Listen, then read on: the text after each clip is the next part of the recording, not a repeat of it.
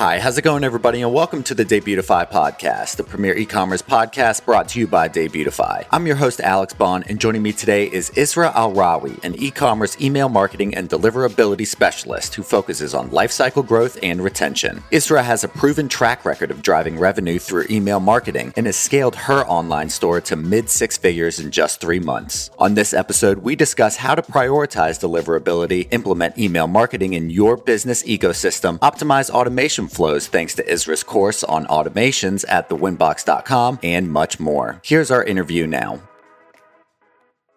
Israa, welcome to the show. Thanks for having me. I'm happy to be here. Yeah, we're very happy to have you. So first things first, why don't you tell me a little bit about your company, The Winbox? Yeah, so The Winbox is a educational platform for entrepreneurs who are starting a new or trying to scale a new small business, an e-commerce small business. And it's founded in the sense that it teaches you how to utilize email marketing to its full potential so that you can scale profitably. So we have resources on how to set up your deliverability and monitor so you're landing in the inbox, especially during like high promotional times like Black Friday, which is a big time of the year for e-com owners. And then we go into automations and how to like make money while you sleep or around the clock. And then there's more resources on strategies. What works? What can you do in your business to help you succeed while keeping more profit and like in your pocket or, putting back into your business? So that's one part of the Winbox is that we try to put out articles and blogs for educational purposes. And we also have, one-off services right now if you need extra help or like the handheld part of, if you need writing copy or looking over your emails or setting up automations, doing an audit, all of that stuff. So it's just a holistic approach to how do we use email to make our businesses better while not breaking the bank as you grow. And that's the hard part of it, is trying to grow and scale on a budget feels like doing two opposite things at the same time, So how is the Winbox able to help people grow and scale while still being on a budget? Yeah. So email marketing is typically your cheapest form of marketing. It's, you pay for the email service provider you use like Klaviyo or MailChimp or SendLane or whatever platform. And you basically can send a lot of emails for a small price. And the reason the Winbox is set up to help you scale your business is because most of the time people focus on ads and they spend a lot of money, but they don't capture the leads that do not convert on like a first touch. So like you bring them through ads, some people maybe buy from you, about like 98% of them don't. So how do you capture that? So we basically teach you how to retain more emails, put them in your system, get them to go through your automations, nurture them with trust and understanding what your business does for the actual customer. So we, touch on like benefits and solving, customer problems, and then, giving them the offer that they want that would help them basically convert. So we the way that the Winbox is set up is help you set up your account where you are good to go with the ISPs like Gmail, Yahoo, inbox, so the deliverability aspect. And then we teach you how to do the automations where you set up funnels so that anytime you drive traffic from social media or from paid ads or even SEO, you can capture them and then put them into your system and try to qualify them basically through automations, either convert them or get them to be engaged with your emails. And then we teach you strategies through your campaigns, which are your weekly emails or daily emails that you send out to help you make more money. So instead of say like you make $1,000 a day on your ads, you can really be making around $1,500 to $2,000 by just using email alongside your ads. No, that's great. And you touched on something that I want to dive in a little bit, and that's deliverability. Why specifically does deliverability matter? So deliverability matters is because if you don't land in the inbox, you don't make money. And that's the bottom line for most entrepreneurs and e-com business owners, even service providers and SaaS owners. The only way to reach your audience is you have to end up in the inbox or they have to see you. They cannot be in spam. So deliverability is important. That's the first step. And a lot of e-com owners, a lot of agencies and a lot of freelancers are not very aware, and they do not implement it into like the customers or their clients' businesses, which I come to find out. That's how I kind of get my clients is they've used agencies. They come to me and they're like, our engagement is very low. Are we in spam? And sometimes they are. And sometimes they're just the strategies they use are so low. They're about to be in spam basically. So what we do is we approach email first from how do we set up a good domain reputation? How do we get you on a good shared IP, an excellent one, to get you to build trust with Gmail and Yahoo and Outlook and all these other ISPs so that you are always inboxing, even if people are not engaging at every single email. And it's really important, especially during these high seasonal, sales, especially around Black Friday. If you can be inboxing all year and then Black Friday comes around and your score could be not as good as other people where you end up in spam and others take your spot in the inbox. This is really important. It's an everyday thing. You have to keep up with it. But once you understand it, it's fairly simple. And like once you get the hang of it, you can read, like once you read your KPIs, your metrics, you will understand, like, when you're spamming, when you're inboxing, when you need to work on your strategy better to get people to engage. So it's like the first step in using email marketing correctly for long term. So like email, anybody could email and anyone can do email and it works for them short term. But if you're in for the long haul, the long term game plan, you need deliverability by your side to keep that, going for you and keep that revenue up. So that is why we focus on deliverability first. Absolutely. And in your opinion, what are some of the best practices to having such a high deliverability? I hear you say, mentioning KPIs and goals and setting goals, but how do you actually achieve them a little bit? So the first step is we make sure you set up your authentication records, which are your SPF, DKIM, and DMARC. And those records basically let the ISPs, those are like Gmail and Yahoo, know it's you, it's your signature, it's your key domain. Like they know the emails are coming from you. So they know it's a trusted source. So those are the first thing you set up. Most ESPs like Klaviyo and MailChimp, but they have the step-by-step on how to set it up into your like GoDaddy accounts or Namecheap. You're going to set it up there, but the instructions come from your ESP on how to do it. So that's the first thing. You authenticate your records and you set up a dedicated domain. So you're sending from your actual domain. We make sure that you have a clean from reply name so that you should use an @yourdomain.com, not like at Gmail for a reply email. So like when you look at the header, it says sending from and replying to, that replying to needs to come from a trusted source as well and not a private email. We look at your list cleaning. You have to make sure that you are using segmented dynamic lists instead of static ones. So and a lot of people, in the e-commerce world use Klaviyo. So I'll just use Klaviyo as an example. When you start a newsletter on your website, so like say the pop-up, you filter your emails from the pop-up into a list in Klaviyo. And that list is typically like called the newsletter. What people do is actually just keep using that same list, the newsletter. It's static because say somebody from 2020 signed into your pop-up, and they're on that list, and it's 2023 now, and you're using that same list without cleaning it. And that person from 2020 might have signed up, but doesn't even open their email anymore. So they're kind of like dead weight. So using that static list, you're just accumulating all these people on a list, whether they're engaged, whether they've unsubscribed, and it affects your engagement with the inboxes. So they see like your open rates and your click rates start going down because you keep using a static list. Instead, what you should be doing is you should create a segment off of that list. So like say people who are on this list, but also have been engaging with my email in the last 90 days, have opened or clicked or bought. That way, you're always using a dynamic list of people based on the behavior. And that helps you rank with the ISPs. They say, okay, well, they're only sending to people who are actually interested in their emails. So list segmentation is really important. Gmail does not have a feedback loop to the ESPs. And the feedback loop is the spam rates. Like when you go into a campaign, you can see the spam rates for like all the other ISPs, but you do not see it for Gmail. And that's because Gmail has its separate feedback loop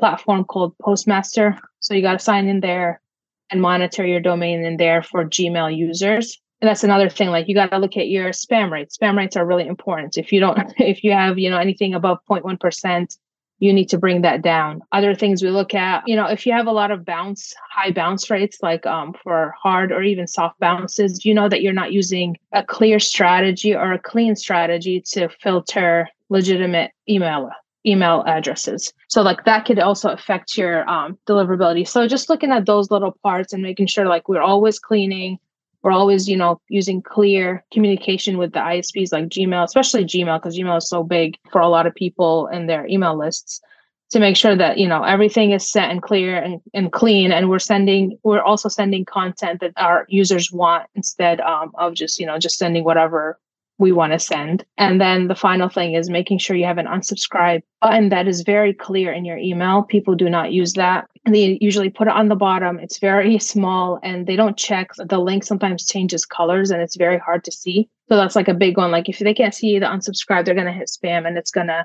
affect your reputation fairly quickly if you have a high spam issue. So those are like the small pieces that we focus on, but it plays such a big picture, in your entire strategy. And I like your notion about the unsubscribe button. I mean, honestly, I am more likely to unsubscribe from something that I signed up for and I just am either getting too many emails or I don't need it anymore. Stuff that is kind of one-off where it's like a campaign strategy like you're referring to. I don't even really unsubscribe often because I like the possibility of maybe this is going to come important later down the road. But that ease of access, I think, is a really smart note. My question to you is, how can e-com owners protect and build strong deliverability? We talked about kind of the best practices of how to do it, but how can they kind of protect once they do get that deliverability, sustaining it? So I'd like to talk about automations on this end, because automations have the first emails and automations have your highest opens and clicks. And that's where your first focus. I call them kind of like the gatekeepers of deliverability. And the reason is because when somebody signs up to your email, that's your first opportunity to get them to go look for your email and find it and take action on whatever you tell them to.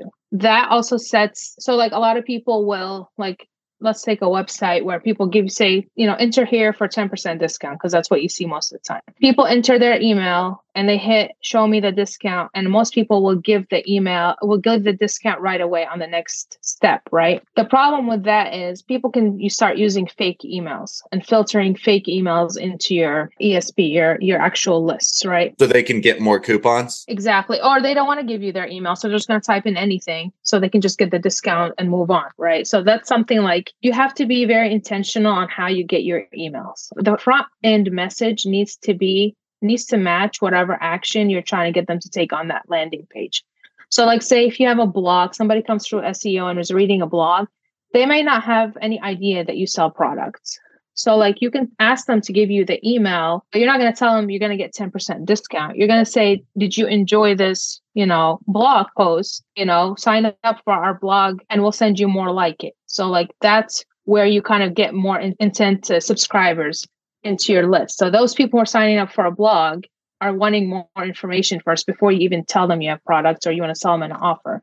Versus somebody landing on a product page and they're like, okay, well, I really like this, but it's out of my budget or I want free shipping or something. You give them something else. You say, enter your email here and we'll send you an offer or something like that, or, free shipping. That forces them to give you a real email if they want to receive the offer. So I advise against giving, because everyone's like, well, you're taking them away from the landing page. I'm like, yes, maybe. But most of the time, most people don't convert right away anyway. So capturing an email is more important to me than just having a first-time conversion, because that first email, when they open it, they give your reputation depends on it. So you say you have 80% open rates on your first automation emails. That tells Gmail that you are a legitimate domain. People are interested in what you have to offer and they're opening your emails. So they will start delivering your next email. And again, it's going to read that and say, okay, you got 60% open rate. You're still legitimate. So as you go down through the automations, you are filtering who your real buyers and subscribers and engagers are. So this is why I focus on automation and the offer a lot. So that's one thing, we want to make sure we have a very clean list. So that kind of qualifies for the list. And then we have the actual content. So you want to make sure you're serving them the right content that will get them the click, because clicks, most time people don't focus on the click. And the click is really important, or even a reply is really important to Gmail. So Gmail will want to see some type of action taken. So that's the first two things I focus on in automations. And then after that, for protecting your deliverability after that, what you want to do is you want to make sure you're segmenting again. You are sending emails that are relevant. A lot of people just bombard. The only time they send emails to their email list is to get money out of it. And sometimes that's great, but like you can actually build a good strategy by sending some interesting content first and then asking for the offer. So what I do is we focus on like two good content and then a sell so that people are ready to buy by that third email. I mean, revenue doesn't determine your deliverability, but that open and that click do. And that's what I focus on is like use a good list, get that open, and people will recognize. The good thing about automation is once you start sending campaigns, people recognize your name in the inbox. So they're more likely to open as well. And then make sure you're serving good content. So those are like the three little parts just to keep it going.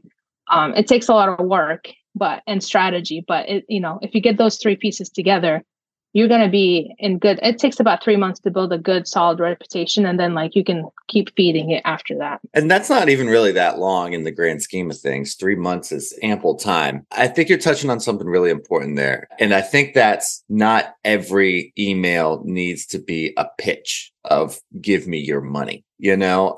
Those are some of those emails that I unsubscribe to when I start getting the same email from every single time from a company, which is here's an opportunity for you to spend money. Sometimes I just like the knowledge or like, hey, we have a sale that's about to come up in a month or something, because then I could at least budget for that. I could do research on certain products and services I want to spend then. I think knowledge is power. You're touching on something that's extremely valuable there, in my opinion. What are the different types or categories of automation flows that you're referring to? There's revenue makers and then there's like engagement ones, right? So the revenue makers are the welcome series, which is a pop-up. But there's also other variations of it, like driving people from social media or driving people from a giveaway or, whatever you do organically on the front end, whether it's on your social media platforms or your website, could be converted into a welcome series.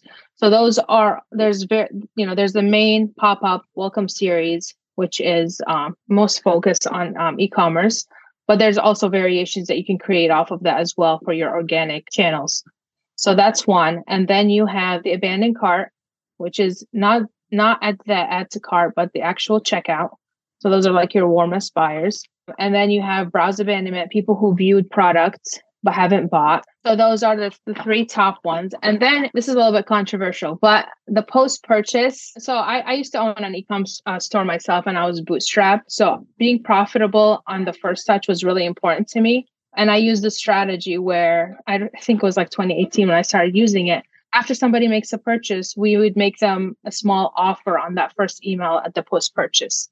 And it converted so well. People went back and ordered more stuff to be added to their first order. People say, like that you shouldn't do that because they haven't even gotten your first item. They might be wary. But honestly, I found a really great strategy and I'll share it with everybody here. I usually offer a free. So most of the stores I ran and my clients, we never had free shipping, on your order under like $50 or $100. So what I used to do is, they make their first purchase, and most of the time when somebody makes a first purchase, they would come in to our thing and it's usually under that threshold. So they're paying for like shipping the first time, or maybe they didn't pay for shipping first time. So what I would do on the second purchase or like after the post-purchase, the first email, they get the thank you, for making an order. I would give them free shipping again. I would say, hey, come back, add more. You get free shipping. So you can add one more item. You don't have to pay shipping. And we'll add it to we'll send it out with your first order. And that works because even if they've paid shipping or if they didn't pay shipping because they went over the threshold on that first order, you're just adding more product. You're getting them to buy more without needing to spend. You don't need to spend more on them and they don't need to spend. So to them, it's a deal because, hey, they waived my free shipping. So like instead of having $100 average order value, you would have like $150 average order value. And that worked really well. Like that converted better than the welcome series because people really wanted that offer. But again, it works. You test it on your product. You test it on your store if you want. But that's something I did because I was bootstrapped and I needed that money up front as fast as possible. So that's another thing that you can do with post-purchase.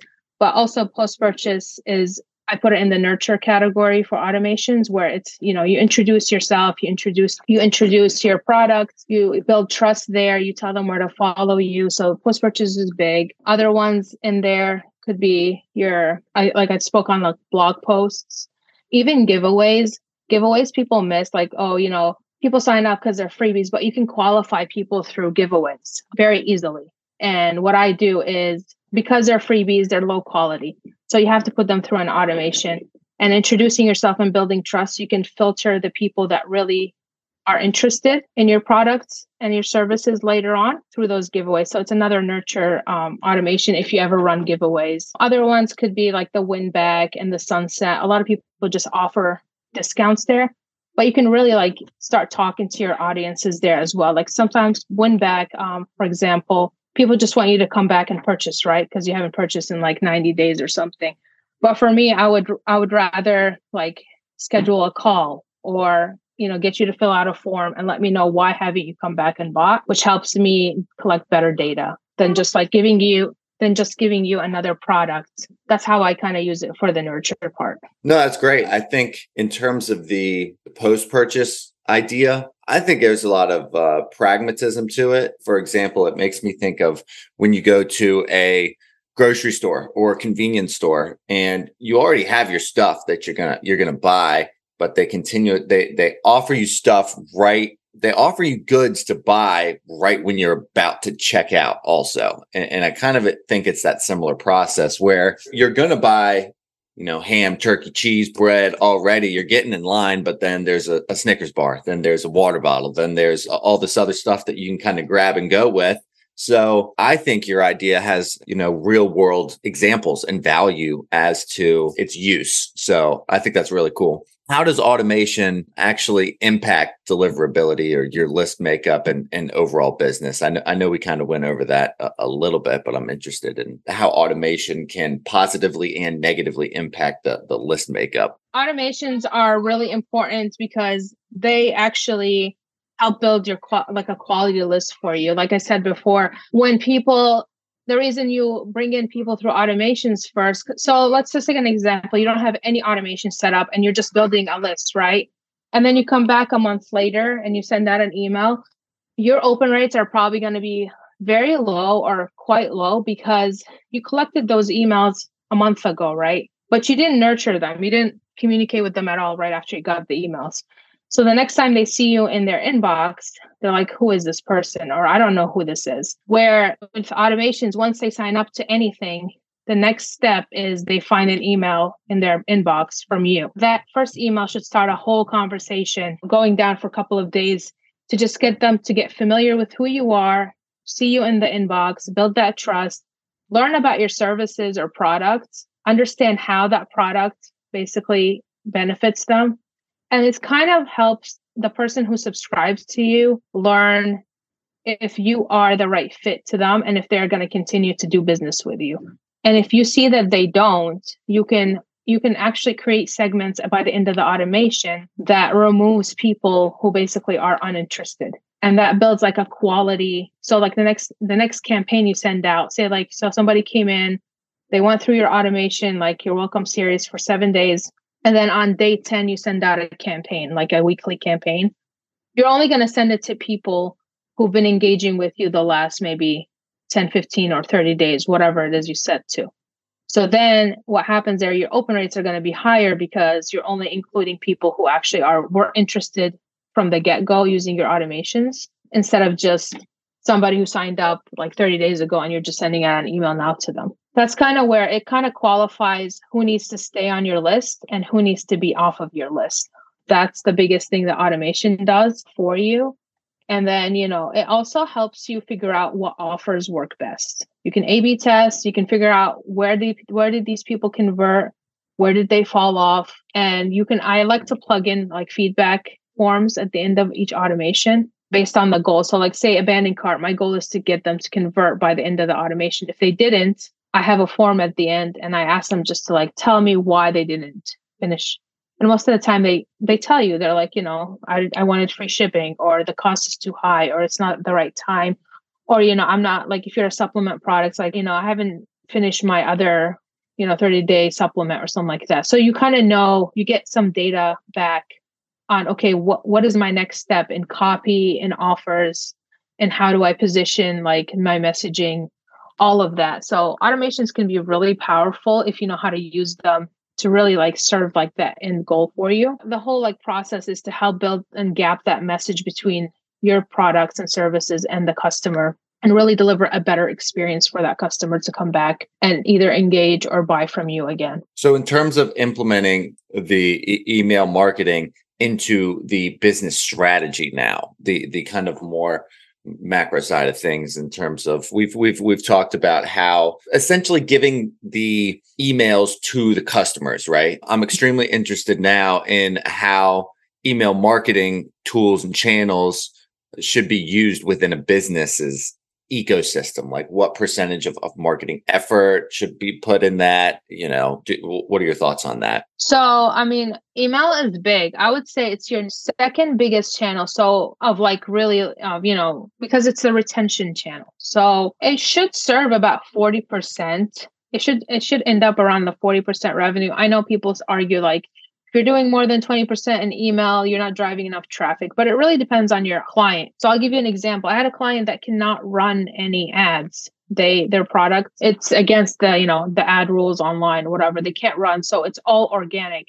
So how do you capture organic? And the way we successfully did it was through email, where, 50 to 70% of their revenue came through email. Why? Because they couldn't run traffic and convert right away. We had to bring them into email and then nurture them to buy. So like if you see 70, it really depends on the model. So, but it depends again on your model, business model, but email should be like the second one to your paid marketing, and it should work side by side. So traffic is king, email marketing is the queen, I guess. Or if traffic is the head, they say email marketing is the neck to the body. So if that makes sense, it's the channel that really pulls all that information and helps you retain and drive more revenue. I know this is very controversial. I was talking to somebody earlier today.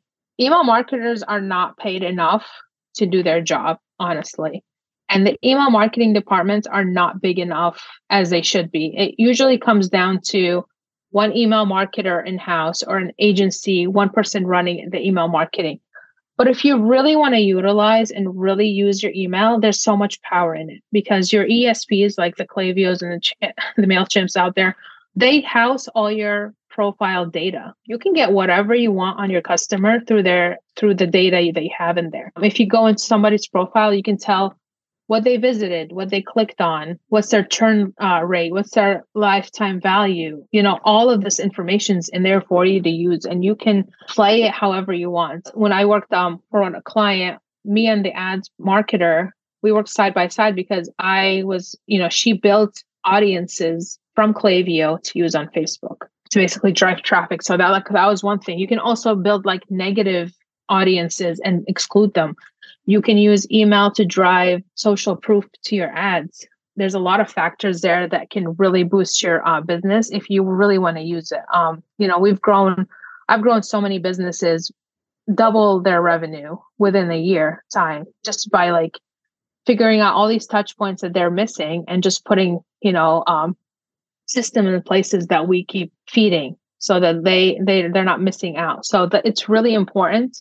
It's a big one, and I think it's very misunderstood. But like you said, like I don't know if you saw this, but when the iOS 15 came out, everybody panicked. Now email's so big, or I'm sorry, not the iOS 15, the iOS 14 for ads. Everybody turned to email because email was now the revenue driver. There's a lot in the email marketing section of like the ecosystem of the business ecosystem.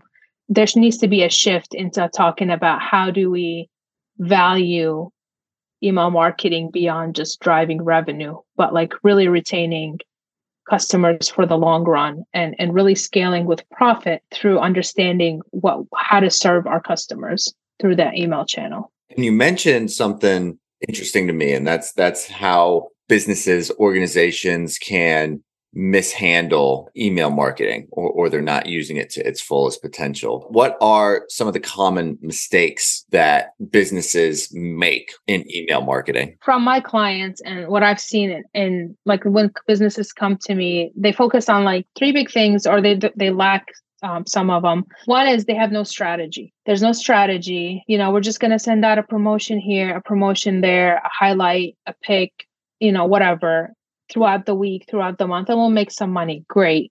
But they have tons of content. So like they have a lot of content. So one client that I had for their product launches, they had a very good fan base. Like the fan base already bought from them and loved them and, hyper-focused fan base for them.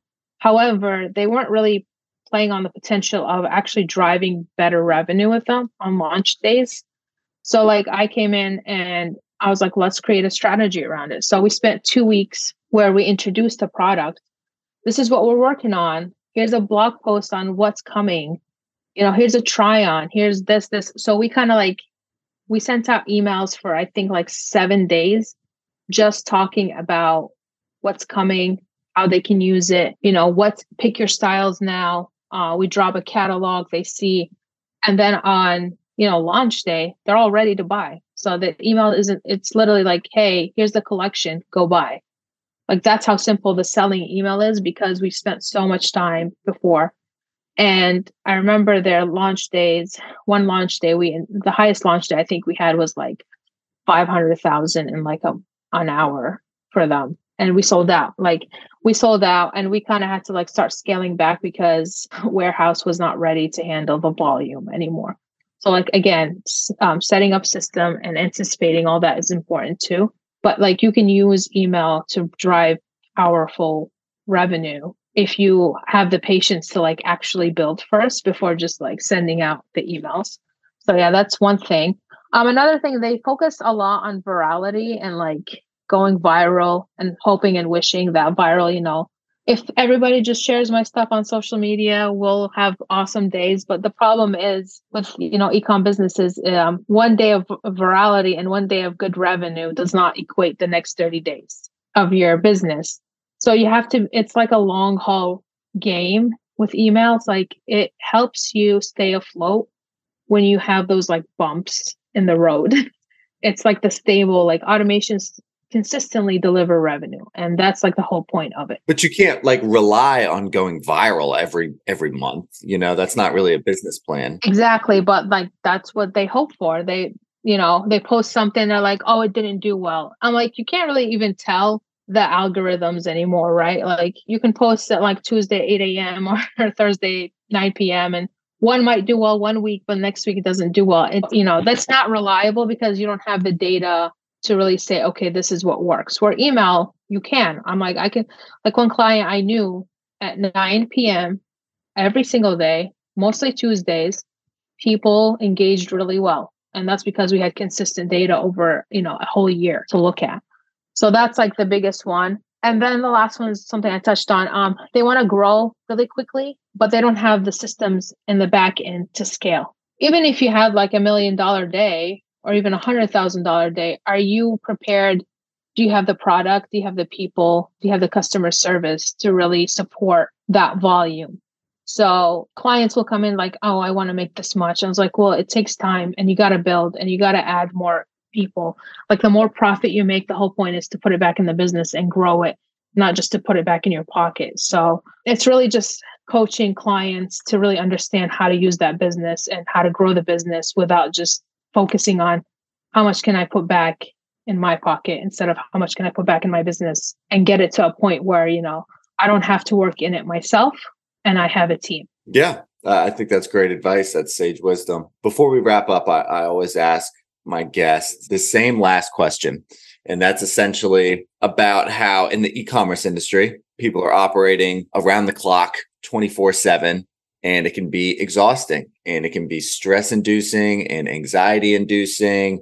And Israa, what sort of hobbies and interests do you perform in your free time to establish work-life harmony and stable mental health and that sort of thing? I think after I started ecom, I focus a lot, I'm a mom of 4 as well, but like sleep is really important. When I first started, I was working like 18 hours around the clock, just trying to get everything done. And I realized you burn out quickly. You're very lonely in the e-com space.